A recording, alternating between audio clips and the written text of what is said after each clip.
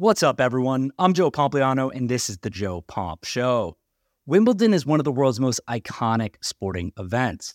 The 500-member private club, located in the suburbs of London, takes home nearly $60 million in profit from a two-week event each summer.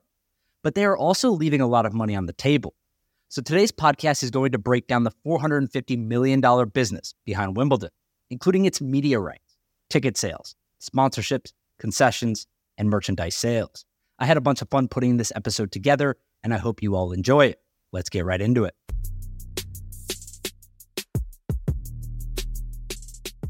Okay, so I think we all probably know by now that Wimbledon is one of the world's most exclusive sporting events.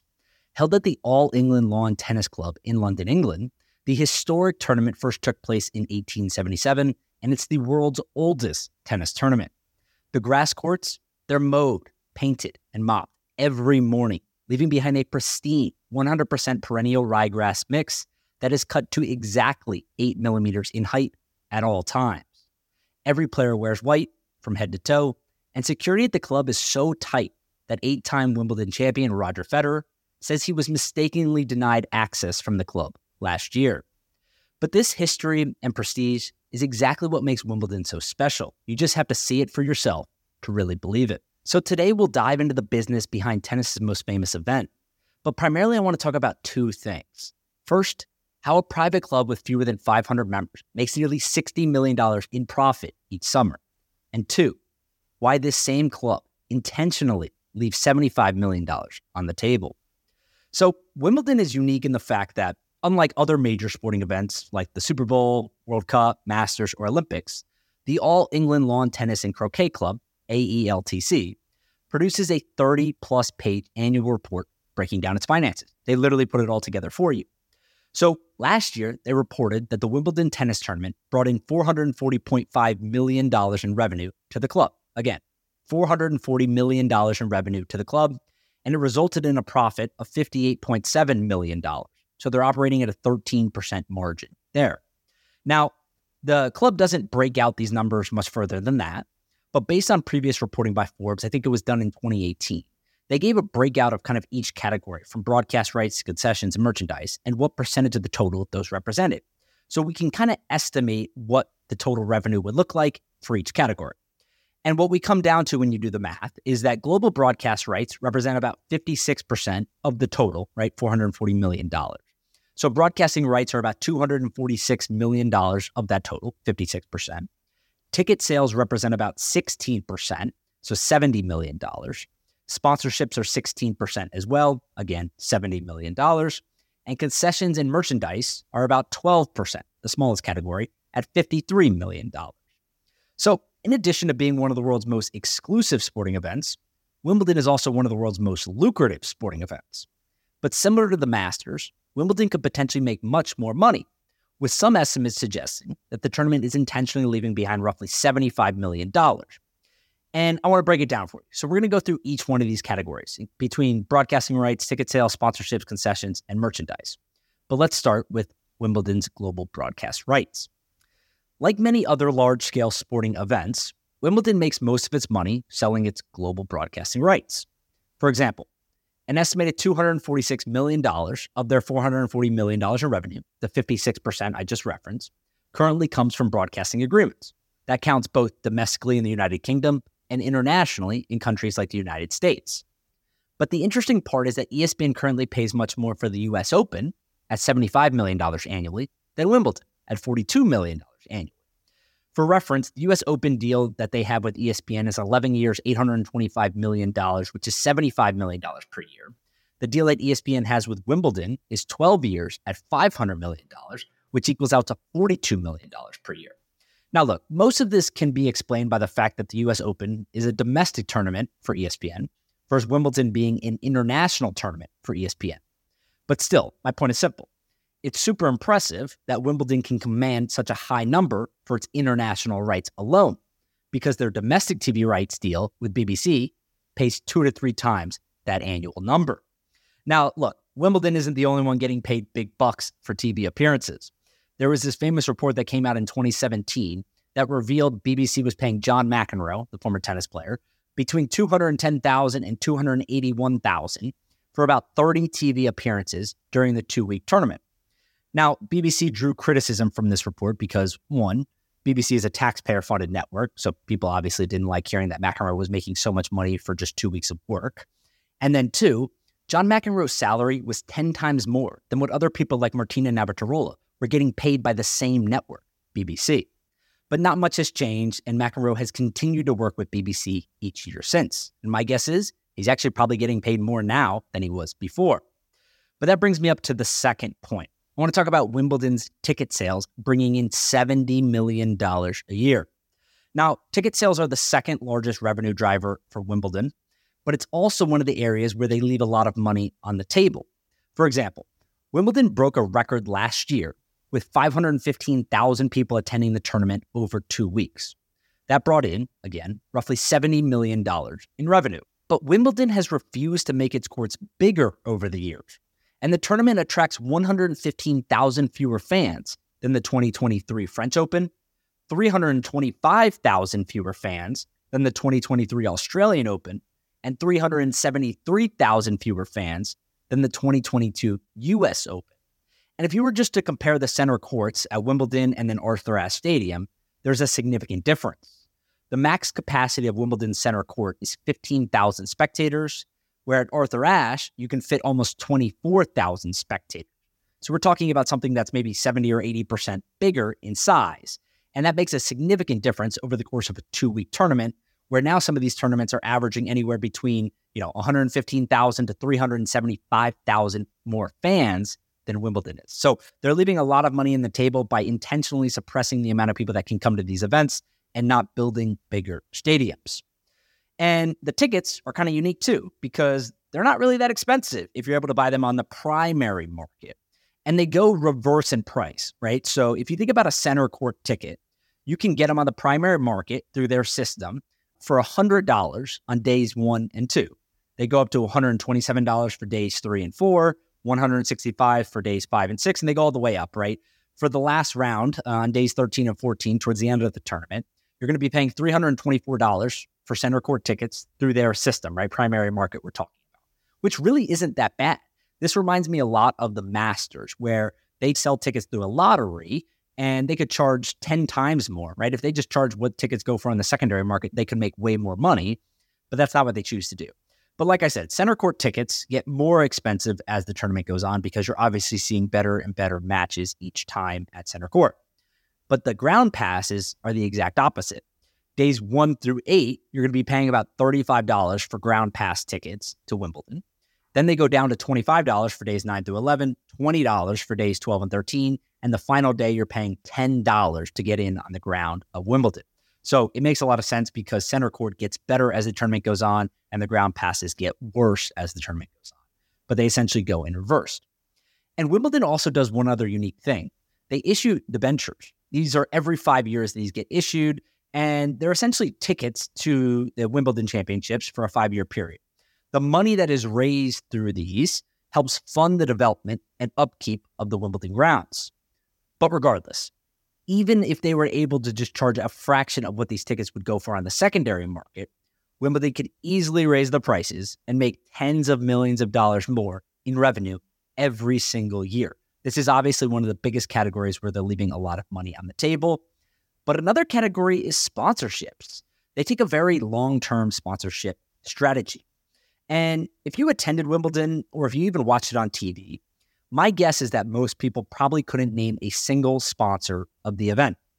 And that's precisely how Wimbledon wants it to be. All right, everyone, quick interruption from today's episode to talk about the sponsor of this podcast, ButcherBox.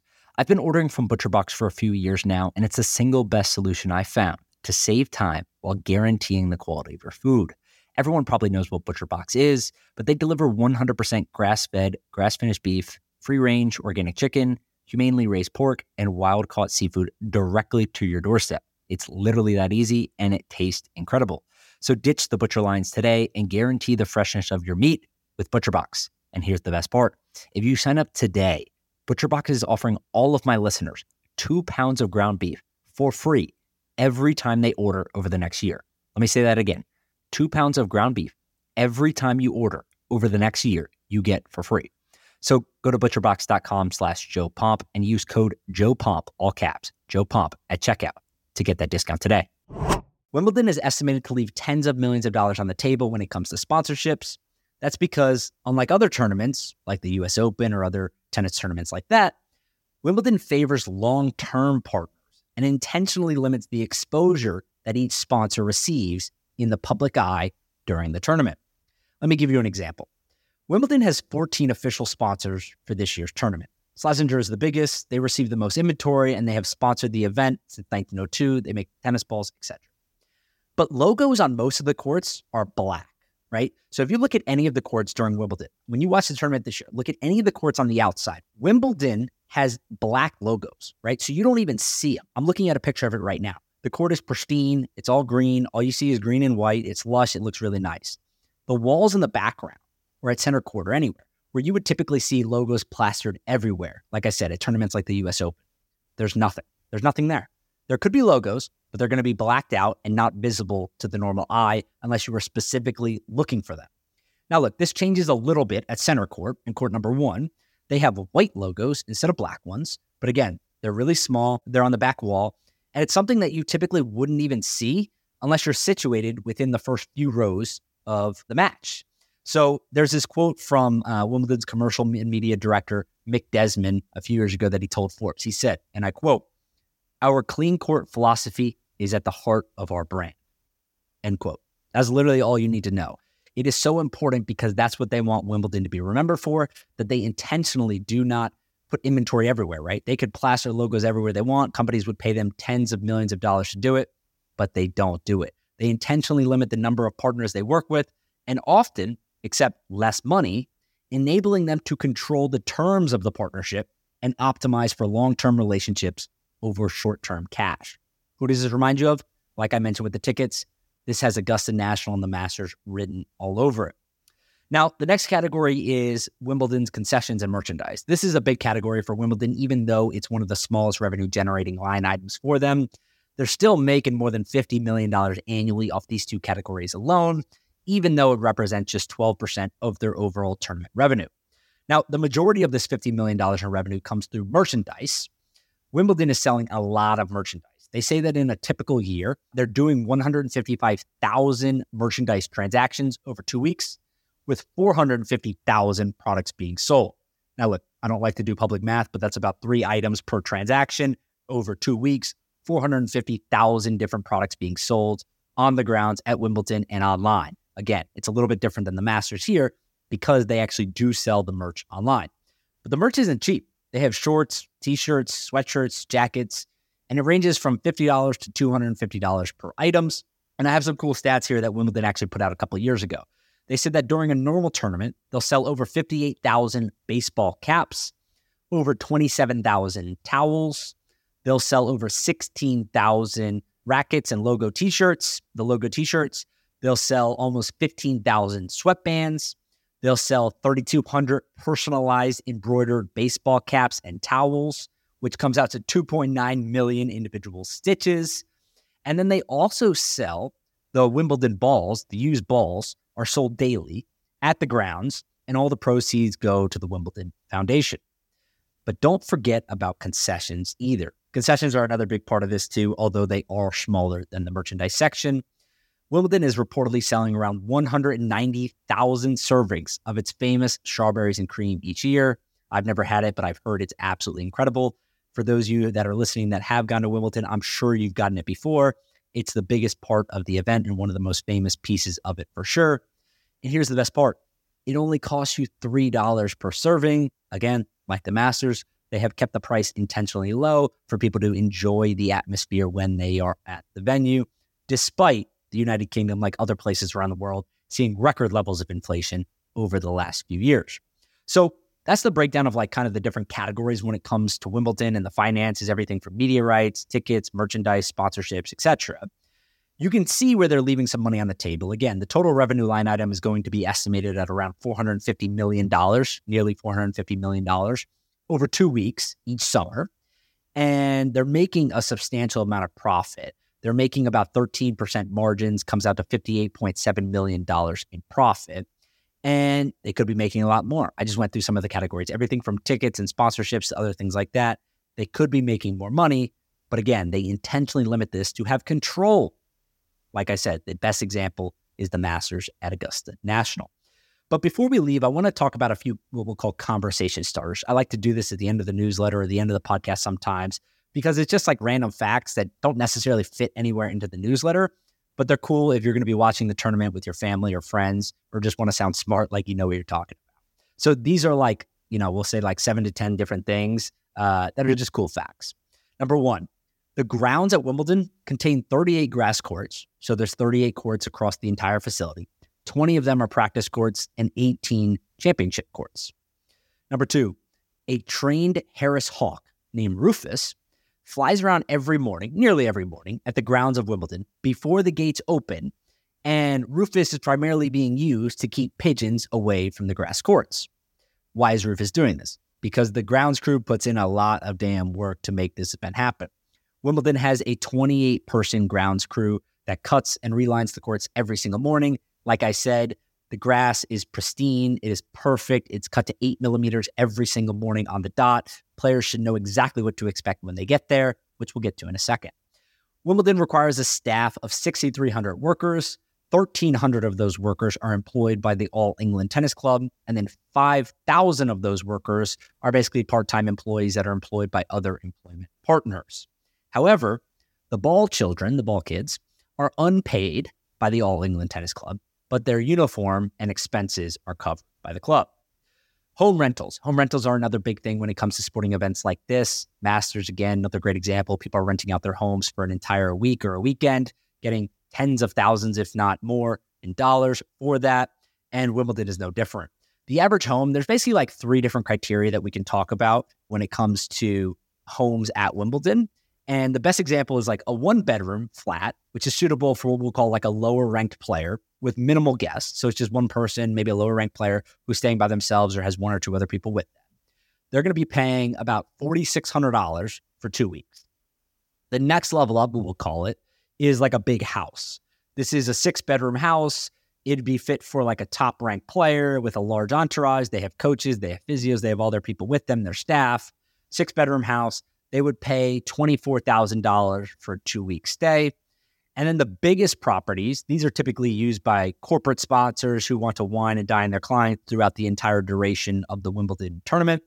Those corporate sponsors are paying about $36,000 for a 2-week stay at the biggest properties in London during that time.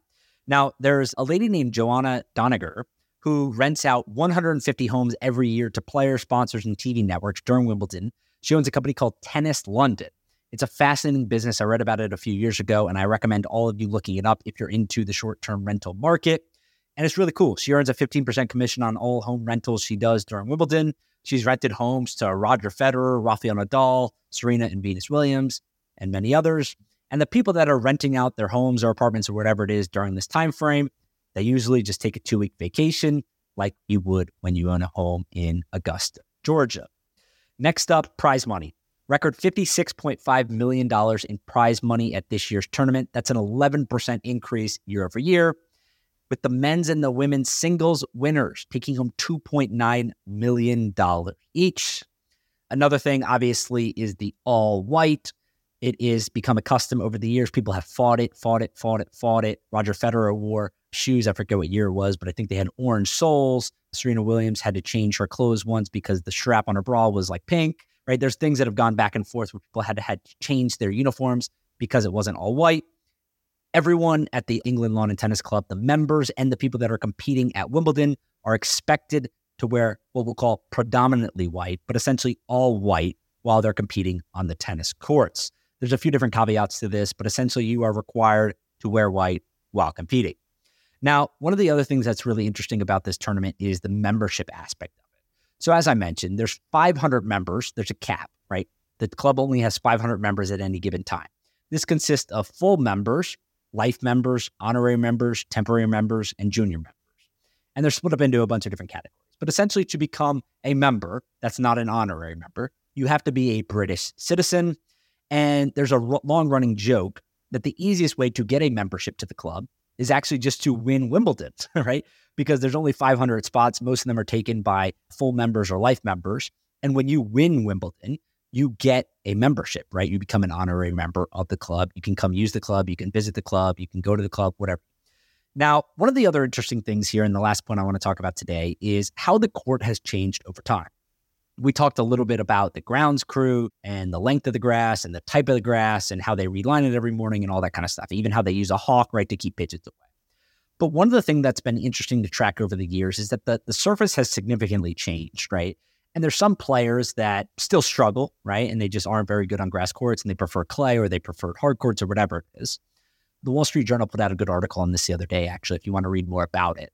But they were talking about how the grass has changed. And the grass itself hasn't changed.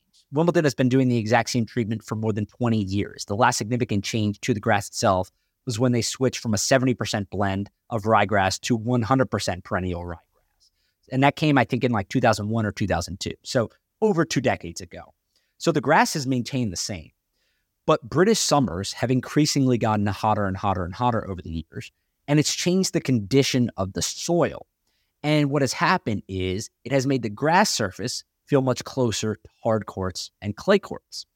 And this isn't just a feeling, there's evidence behind this. There's a statistics website called Tennis Abstract. And what they did was they analyzed data pulled from over 12,000 matches across a bunch of different courts, hard courts, clay courts, grass courts, etc. And they found that rallies on grass courts used to be 0.75 shots shorter than hard courts, right? So a typical rally would be nearly 1 shot shorter than that same rally on a hard court, and a full 1.75 shots shorter than those on clay courts. But since 2016, the grass and clay have converged, with grass court rallies now lasting just 0.45 shots less than hard court rallies and 0.61 shots less than on clay. So in the simplest terms possible, grass courts at Wimbledon are now acting more like hard and clay courts than ever before. It has changed the way that some of these players prepare. They're no longer competing on grass courts for weeks on end before the tournament to get ready. They are more used to it and more accustomed to it, and they are more comfortable than ever before. All right, everyone, that's it for today. I had a bunch of fun putting together this episode, and I learned a lot myself. So do me a favor, if you enjoyed it also, or you learned something yourself, please share it with 1 or 2 of your friends. Other than that, enjoy the tournament this year. Have a great day, and we'll talk on Friday.